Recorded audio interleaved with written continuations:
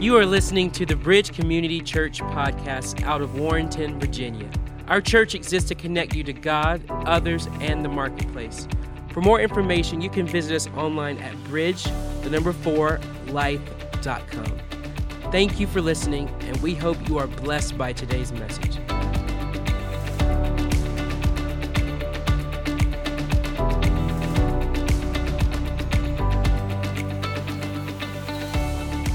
Continuing on in the series called Piercing the Darkness, based on the book of Romans. I'm not necessarily going by every single verse, but I am doing what I call subject matter. Today, I'm going to begin a segment of Romans that is somewhat controversial in our culture. It's not controversial to me as a follower of Christ, but in our culture. And it's Romans chapter 1, beginning in verse 18 through verse 32. And I was going to try to preach that whole segment today. I just have to keep you to 1 o'clock. So I curtailed it, and I'm only going to be addressing the first 5 or 6 verses. I'll do the rest of this next week. So this is setting up that entire passage today. So would you stand for the reading of the word? And we're going to go to Romans chapter 1, verses 18 through 23. Let's everybody read it together. The wrath of God is being revealed from heaven against all the godlessness and wickedness of people who suppress the truth by their wickedness, since what may be known about God is plain to them because God has made it plain to them. For since the creation of the world, God's invisible qualities, His eternal power and divine nature have been clearly seen, being understood from what has been made, so that people are without excuse. For although they knew God, they neither glorified Him as God nor gave thanks to Him, but their thinking became futile and their foolish hearts were darkened. Although they claimed to be wise, they became fools and exchanged the glory of the immortal God for images made to look like a mortal human being, and birds and animals and reptiles. Now, Holy Spirit, I pray as the word is taught today, that it helps us to grow in our faith and our trust in you. I pray, God, that we will not have to experiment with our lives, that we can just trust you and follow your word. In Jesus' name, and everybody said amen. Amen. The Lord bless you. You can be seated. I'm going to have a bottle of water here today. I'm nervous today. I'm nervous every week, people, let me tell you that. But anyway, we're going to continue on in this series called Piercing the Darkness. There's a lot of similarities that the challenges that Christians were facing then that we face today. Sometimes some of the new ways that our culture has a way of making something a topic or trying to introduce a new value into our culture can make us think that we're encountering something new overall. No, you're not. You're just looking at some ways that evil has tried to invent some new methodology, but it's still the same concepts. And we see this all through Scripture. And because we don't know the background, sometimes we fail to see how the Scripture addresses these challenges. And today, I'm going to spend a little longer on the historical side before I get to the text. And it's important because everybody read this part with me. What does it say? Oh, I'm sorry. I'm so excited. I'm ready to go, man. What does that say? You've obviously read that before. And what it does is it sets us up so that we know that when we know what's being said and what's being done, then we can come into today and go, okay, now I'm safe in its application. You take things out of context. You can pretty much get it in any direction that you want. And here's the thing I want to say. As a follower of Christ, the Bible doesn't need my help to make it work. Okay? If we just do the homework, what's the context? What was being said? How was it being said? We can learn. And another thing that I will just say it this way. Until we know what it speaks about back then, we can't know what it speaks about to today. So it's important to go, okay, what was it saying back then? And what was the atmosphere? Then I can come into my day and begin to look at this. So we're going to look at history from a little longer perspective. So I need you to give me a few grace minutes. I'm probably going to take about 10 minutes to do some history. And everybody that loves history said amen. Amen. The rest of you, you'll just get over it. So I have to talk a little bit about the momentum that was happening in, first of all, Paul's life. And then the emperor of that time was Nero. So I want you to see the momentum that was going on in the Apostle Paul's life. And then this momentum that was occurring with Nero. He had now been the emperor for about 3 years. And so we need to see how these momentums were colliding, because then you understand why Paul was saying what he was saying. So let's go to the history here. After accepting Christ in about 36 AD, the Apostle Paul took a series of missionary trips. Now, some of you may not have ever heard that. It was actually Paul was doing missionary trips. The book of Acts gives us those missionary trips. They just didn't use the phraseology. He would make a trek somewhere through the Roman Empire, ministering to churches, come back, debrief, talk about the activity of God with the other apostles that he was experiencing and seeing, and then he would organize another and then go on another missions trip. The first trip happened around 46 AD. Then he took a second trip, and it was around 51 AD. Then he went on a third trip, and it was around 54 AD. Do you see a pattern? Every 3 years, the Apostle Paul wanted to head out. He was on a mission. And let me tell you, this was not a 2-week missions trip. You know, where we're going to fly to some part of the world, do 2 weeks, we jump on the airplane, come back home. No, a lot of times he was gone 1.5 years, 2 years minimum, okay, on these trips. And then he would come back, debrief, like I said, share with what was happening, raise some more support, and then venture out again. So he has now been to 3 different regions of the Roman Empire. Most likely, Paul had never left the Middle East until he accepted Christ. So he's ruled by Rome, but he's never seen the Roman Empire. 3 missions trips, he's got a pretty good feel. Oh, this is the Roman Empire. This is what it is like. This is what they're doing. He was able to see the influence of Rome in other cultures. Right when he starts his trip, that third one is when Nero comes to power in 54 AD. So, what I want to show you then is, what is the momentum of Paul and the momentum of Nero? So 3 years later, Paul is sitting in Corinth, and he writes this book called Romans to the church at Rome. So by now, Nero has been in power about 3 years. I don't want to talk about his whole reign because it hasn't happened yet. I want to talk about the 3 years that Paul had seen. Paul had gone around and saw the Roman Empire, and now he's in Corinth, and he's starting to see this world leader and the influence that is playing out in every culture in the world. So after 10 years of missionary work in various regions of the Roman Empire, Paul has a pretty unique spiritual insight on what is transpiring. I will say this, he is giving a very accurate picture of what is happening in Roman culture. He's watching it slide. But he also, I believe, in Romans chapter 1, he's also being prophetic. And I'll show that next week, because a lot of what he writes hasn't happened yet on a grand scale. He sees it locally, but we'll see that it played out even in Nero's life. And so in some ways, Romans 1 is a picture of what is happening, but on the other hand, it is also a prophecy of what is about to come into the Roman Empire and what's going to happen to all the Christians. Now let me give you a little bit of background about Nero up to that point when Paul wrote Romans. Claudius was Nero's stepfather. He was the previous emperor. And Claudius was killed, but before Claudius was killed, Nero married his stepsister. How many can already see the morality is off the charts? Sliding, okay? 1 year prior. And then his father-in-law or his father dies. We believe he was poisoned or assassinated. But Nero becomes emperor mainly because of his mother's influence. And he was 16 years old. I want you to get that in your head. He's already shown that he has no morals. He's 16 years old, and now he runs the Roman Empire. How many can already see a slide is on the way? You don't even have to be a prophet to know that. That is just like, this is not going to go good, and it doesn't.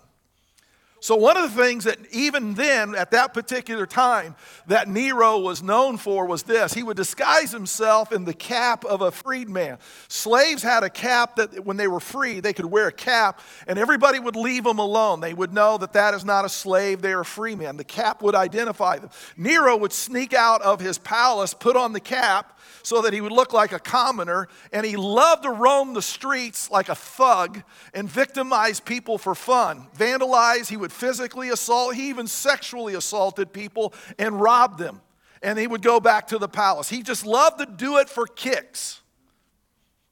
How many can already see this is not going to go well? So this is what this guy is engaged in as a world leader. And in fact, one time Nero, he was assaulting a woman, and the woman's husband showed up, and he punched Nero and gave him a black eye. And Nero had to stay in the palace for a few days until his black eye disappeared because he didn't want to say where he got it.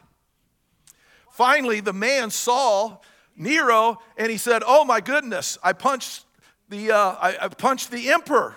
And the Nero responded back to him and said, "So when you hit me, you knew I was the emperor.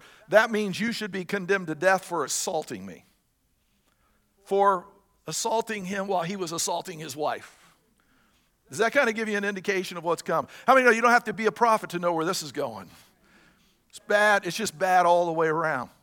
So, after Paul wrote the book of Romans, I'll just let you know, in the next few years, Nero ended up killing his first wife, killing his brother, and killing his mother. So you could see that what Paul was writing was very prophetic. Things were going to get bad. And certainly we know by 64 AD, Rome was burned to the ground. The Christians got blamed for it. And the slaughter of Christians began because they had been blamed for this. Now, I say all this for this particular reason so that you can understand some of the things that Paul was witnessing in the Roman Empire.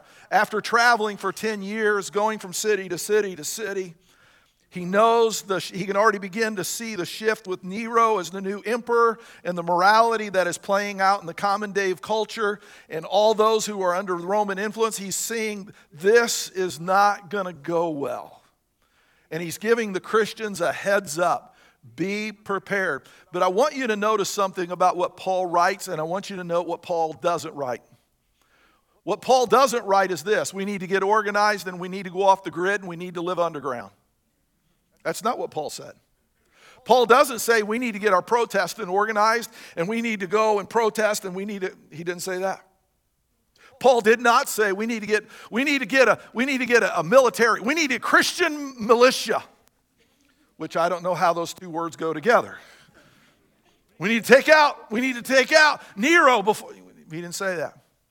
All through what you have in the book of Romans is this: live a godly life. And you've heard me say it before. The most powerful thing we have is how we choose to live our life on a daily basis. Without screaming, without hollering, without threats, without intimidation. No one can stop me from doing good. No one can stop me from doing what's right. They can make it difficult. But if people choose to do what is right, there's not enough surveillance and government oversight to stop the average person from doing the right thing on a daily basis. You can't stop that. Now, it's frustrating because we want results quick. But I'm just telling you, you just stay steady doing what is right. I'm not going to tell you won't suffer injustice along the way. I'm not going to tell you that life won't get difficult. I'm not telling you that you won't be frustrated at times. But I'm telling you, don't give up doing the right thing on a daily basis in the microcosm of each one of our worlds. Don't stop. Because good will triumph. Just stay steady. That's what Paul's telling the Christians in Rome. He says, things are bad. I'm already circulated in Rome. I see it. But this is going to get worse. And his thing is, let me tell you about living a godly life. Don't cave in to the pressures that are going to be coming in your direction. So, number one, read this out loud. Suppressing God's revealed truth with wickedness brings God's wrath. Boy, is that an uncomfortable topic to talk about in a church. Wrath, God's wrath. Everybody wants to hear about God's grace. There is God's grace. You can read the Bible, it's there. But you also read the Bible and it talks about God's wrath. Sometimes when I've mentioned God's wrath, somebody will cut me off in conversation and go, oh, but we're not under the Old Testament. And I go, I'm talking about Romans 1.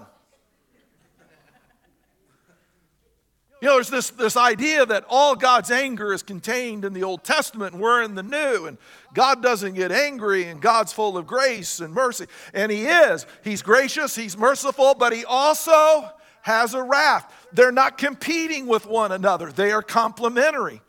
And that's a struggle for us because we all want a Savior who's holding the lamb.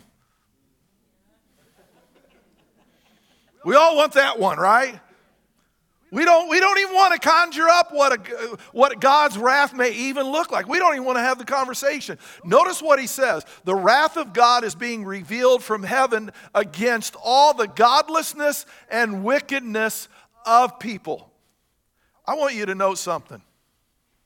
It does not say against all the people who are godless and wickedness. It is against the godlessness and the wickedness of people. Hey, the Bible says that while we were yet sinners, Christ died for us. Does that sound like a God who's just ready to whack you? While we were yet sinners, Christ died for us. I mean, that sounds like a God who's pretty hopeful. So you notice it is directed toward the wickedness and the evilness. So God, listen, when we embrace wickedness and godlessness, we get the judgment that God reserved for those acts. God was judging wickedness and godlessness. So when I embrace what He's judging, I get judged. You can't blame God. Listen, we do this, this is a common it's a common principle even in our culture. Okay? So, we know that there's an illegal drug activity in our country, right? And so our nation has laws against that, correct? Please tell me you know that. If not, I'll adjust the sermon today. All right.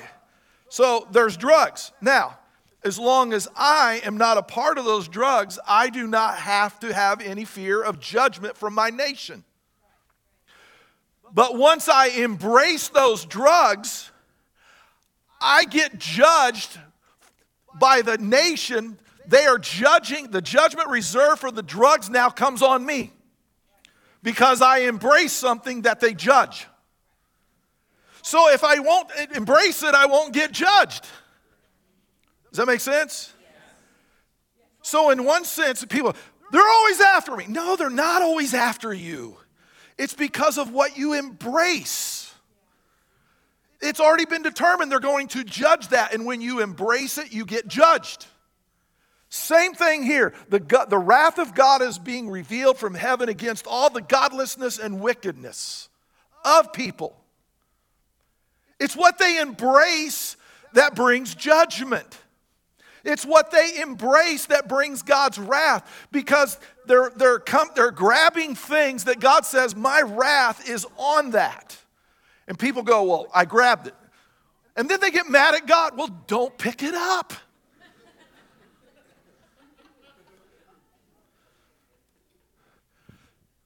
Since what may be known about God is plain to them, because God has made it plain to them. So again, God is saying here, listen, I'm going to show you that we have something that is very obvious, he says. This is not a mystery. So God's wrath is revealed in the form of consequences. So many times people are wanting to know, well, what does God's wrath look like? It's the fallout from making wrong decisions. It's the fallout that happens when you embrace stuff that God says, I call that wicked. But you decided to grab it. You decided to embrace it. You decided to make it a lifestyle or a part of your life. And God says when you embrace that, you get judgment that goes with it. And so God's wrath, like I said, is against all the godlessness and wickedness. And he says, my truth is plain. But here's the trap that we have to fall in. We have to be careful of. It's this phrase. We must be careful of falling into the trap that says, it can't be true if I don't understand it. You hear this all the time. Almost all of us, well, I will say, all of us, including me, have fell into this trap. We'll read something in the Bible and we'll go, oh my, does God really want me to do that? That doesn't make sense to me. I'm going to have to pray about it and think about it. But until it makes sense, I'm not going to do that. And we act like that's an excuse that God says, okay. Should have explained it better for you. I should have taken more time to lay it out. You know, my apologies.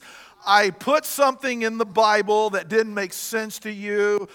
I think it's Hezekiah 1:1. Doesn't make sense. You don't have to obey. By the way, Hezekiah is not a book in the Bible, so just relax. But people do that. We've all done that. We've read it and gone, yeah, it doesn't make sense to me. We have to pray about it. And, when it makes sense, I'll do it. Well, so what you have there is this. That's not faith. That's intellect. Faith is when you trust him anyway. When it makes sense and I do that, that's just good common sense. But reading something and the Bible says this is what I ought to do, and I'm not doing it, but I don't know why I ought to do it, but I need to do it. Now I can put it on the shelf and wait till I get the clarity. So what I've done is this. If it doesn't make sense to me, I feel like I don't have to obey it. I have just set my intellect up over God's.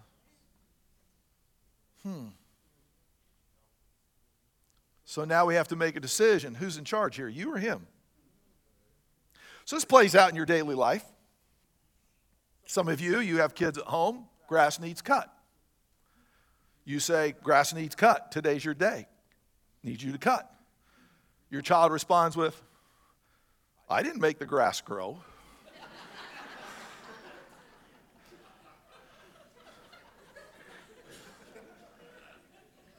I don't even own the property.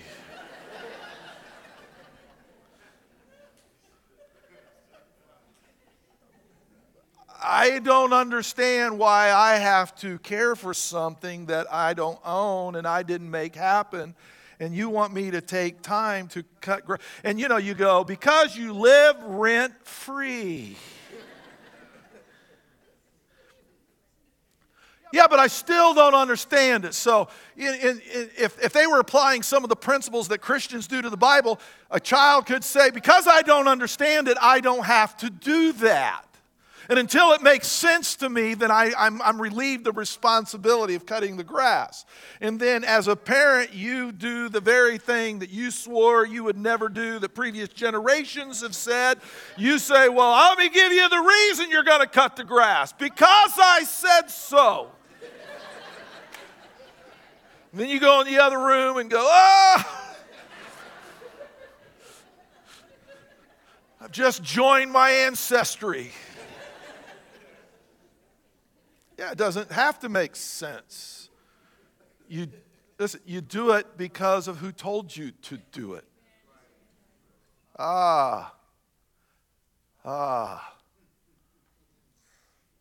Did he say to do it?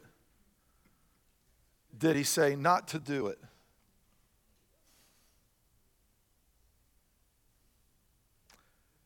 Am I going to elevate my intellect until it makes sense to me? I'm not obligated. Oh, wow. So what we have really is a man-oriented faith. Now, I thank God that he does explain things to us to help us to have confidence and trust. But let me tell you, there's a lot of things that don't get explained. And you have to make a decision. We're all good with him being Savior. It's him being Lord that we all struggle with. Because the Lord doesn't have to explain himself all the time. And that's where we get uncomfortable. You owe me an explanation. God says, no, I don't. But gratefully, he knows us well enough to explain enough that we can have confidence. assurance and go, you know what? I can give him my trust. There's a lot of things I don't have to ask him anymore. I'm going to do it because he asked me. And that's good enough. Everybody said amen? Amen. All right, number 2, read it out loud. God's eternal power and divine nature is evident in what God made. So he says this, for since the creation of the world, God's invisible qualities, his eternal power and divine nature have been clearly seen, being understood from what has been made, so that people are without excuse. This is crucial. It says that we can see his invisible qualities, his eternal power, and his divine nature by looking at what he's made.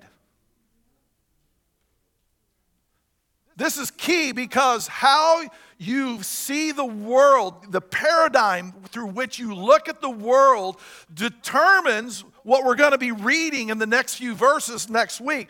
And that's why there is such a suppression on the creation view. Because they know that if you adhere to the creation view, there are so many cultural values that can't be accepted by the masses. So they must address the fact that creation is a myth. And they have an alternative. And that alternative then opens the box so that values and morals are now viewed more as temporary, evolving. There's no eternal right and wrong because after all, our world is ever evolving. There's no absolutes to our world. And so and God says, no, if you will look at my world, you will see my power and you will see my nature. Now, I had 2 ways that I could address this today. First of all, I could have gone back to in Paul's day and within reason found out what he might have been referring to. What were those qualities that he said was evident to everybody within the world that has been created. The second way I could have done this was, let's bring it into today. And how can we look at what is around us and know beyond the shadow of a doubt, that's God's eternal power. There's God's divine nature. And not only are we without excuse, everybody's without excuse because we see all that activity that God has out there. And so I decided to do the second option because this is where we live. How can I know that the world around me, how do I see God's divine power out here? How do I see his nature out here in the world? How do I see that? I'm glad you asked that question. I'm ready for that today. Let me give you a couple things. Let's look at this universe. Traveling at the speed of light, that's 186,281 miles per second. Across the Milky Way, that's the galaxy in which our solar system is located, would take 125,000 light years. So the galaxy that planet Earth is in, from one end to the galaxy to the other end, is 125,000 light years. And there are millions of galaxies out there.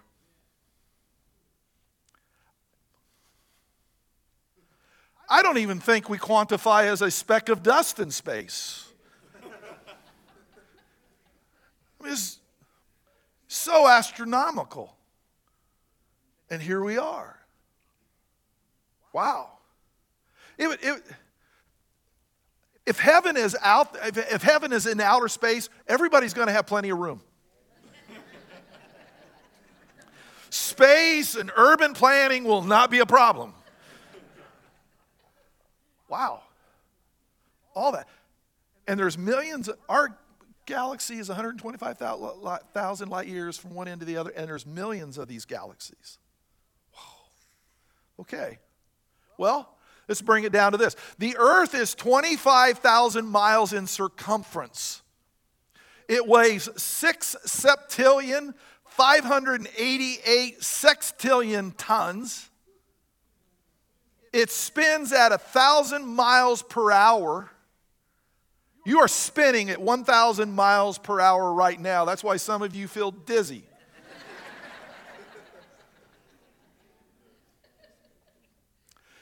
And while it is spinning at 1,000 miles per hour, it is circling the sun at 1,000 miles per minute in an orbit of 580 million miles.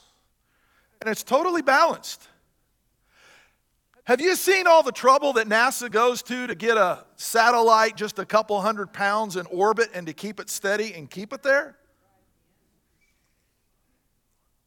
And you got this monstrosity of a rock that you and I call Earth, and it's balanced. And by the way, the other thing I didn't put up there, it tilts. So that, we get winter, and then we get summer, and then to throw in some bonus material, God said, you think that's a balancing act? Watch me spin a moon while you're spinning. No collisions, no problems, everything is balanced. And we're still trying to keep satellites in place. Just a couple 100 pounds. Just to keep them constantly adjusting. We got this rock that has stayed balanced for thousands of years. How'd that happen? You've seen what happens when a rock is in space and it's not set in orbit. It's called a comet. It's called an asteroid. It's just debris. Somebody had to set it there. Something. It just didn't happen by accident. Well, let's bring it down to where we live. At any given time, there are 1,800 storms in the world, and it requires 1,300,000,000 horsepower to generate those storms every day.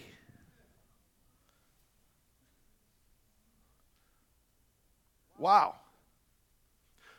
Do you know how much destructive power that is? And yet God balances it out so that it helps sustain life on planet Earth. 1,300,000,000 horsepower. Do you realize how fast, if you had that under the hood of your car, how fast you'd go through tires? You wouldn't even get out of first gear.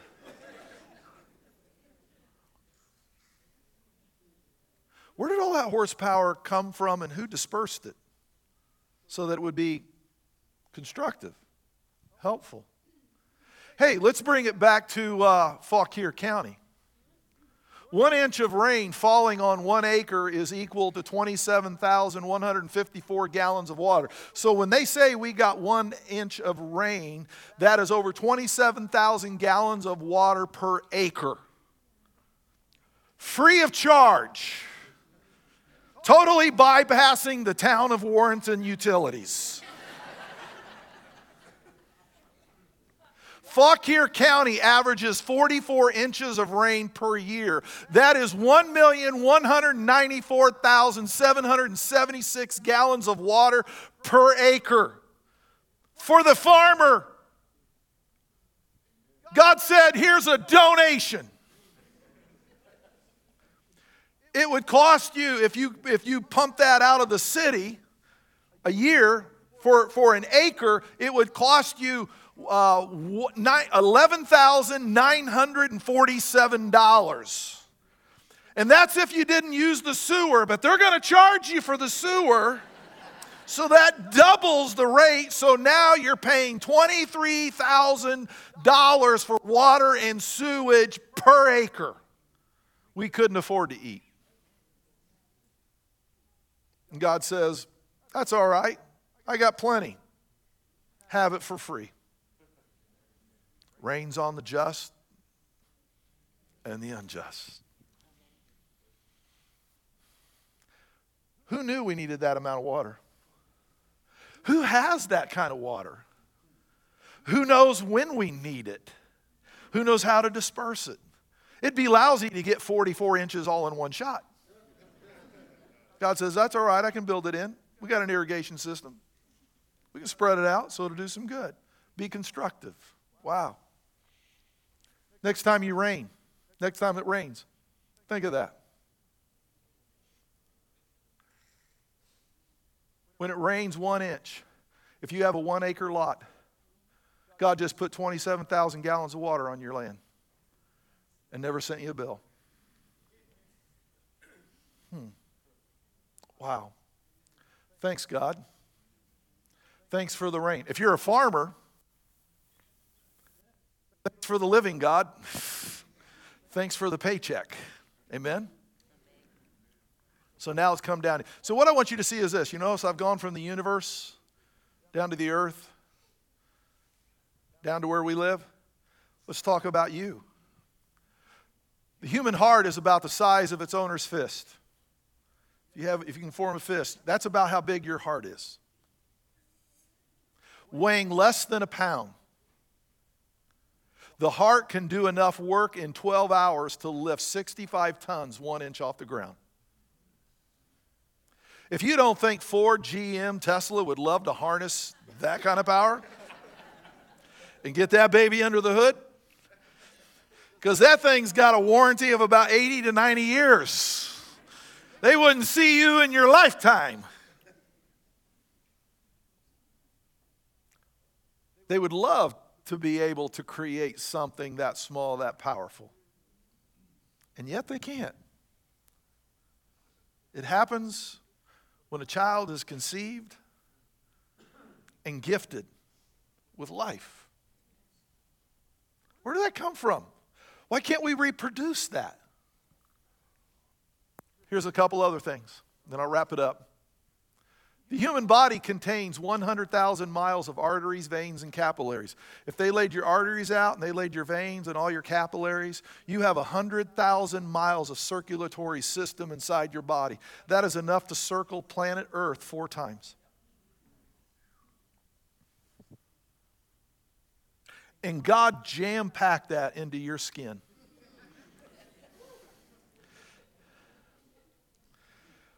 I'm glad God doesn't do IKEA kits.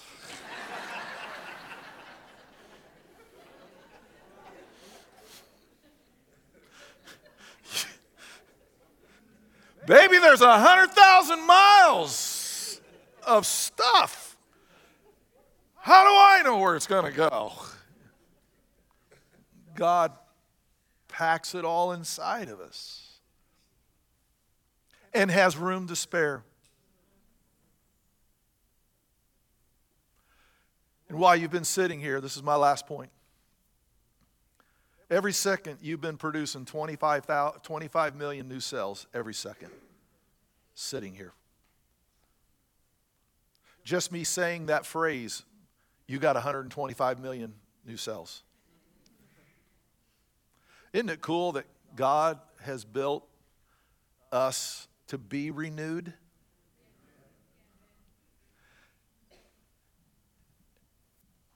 And whether I'm a follower of Jesus or not, God loves every one of us enough to gift us that. God doesn't say, oh, well, you're not a follower. Well, I'm only going to give you 50,000 miles of circulatory system. It's the sinner's discount.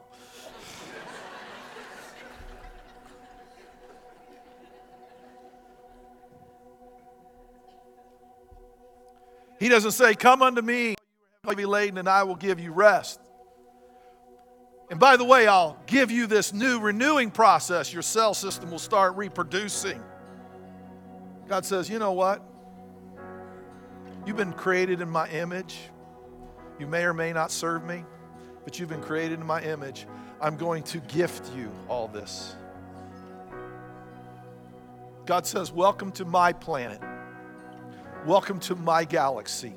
Welcome to my world. Welcome to life. Whether you're a follower or not, God says, I give you life. But be aware of things that God has said stay away from, because His judgment is upon those things. And when I choose to embrace something that He is judging, I then receive the judgment. It's not God's fault. It's my fault. And then on top of it, He says, I will send my Son to die for your sin. While we were yet sinners, Christ died. for us. God says, I'm going to do everything possible. All you have to do is change your mind. That's all you got to do. I'll make this so easy. I won't say if you want this, he will die. He's already died, so that all that is left with you is a decision. And you know what? That makes serving God so easy, but on top of that, with all that power, I can look at my life and go, there is absolutely nothing God can't do for me in my life. He has the power to heal, the power to change, the power to give me wisdom. He has the power to direct my life. My goodness, if He can keep planet Earth in balance, how much more can He keep me in balance? So that gives me all the confidence of the world. God, I just need the horsepower of one thunderstorm.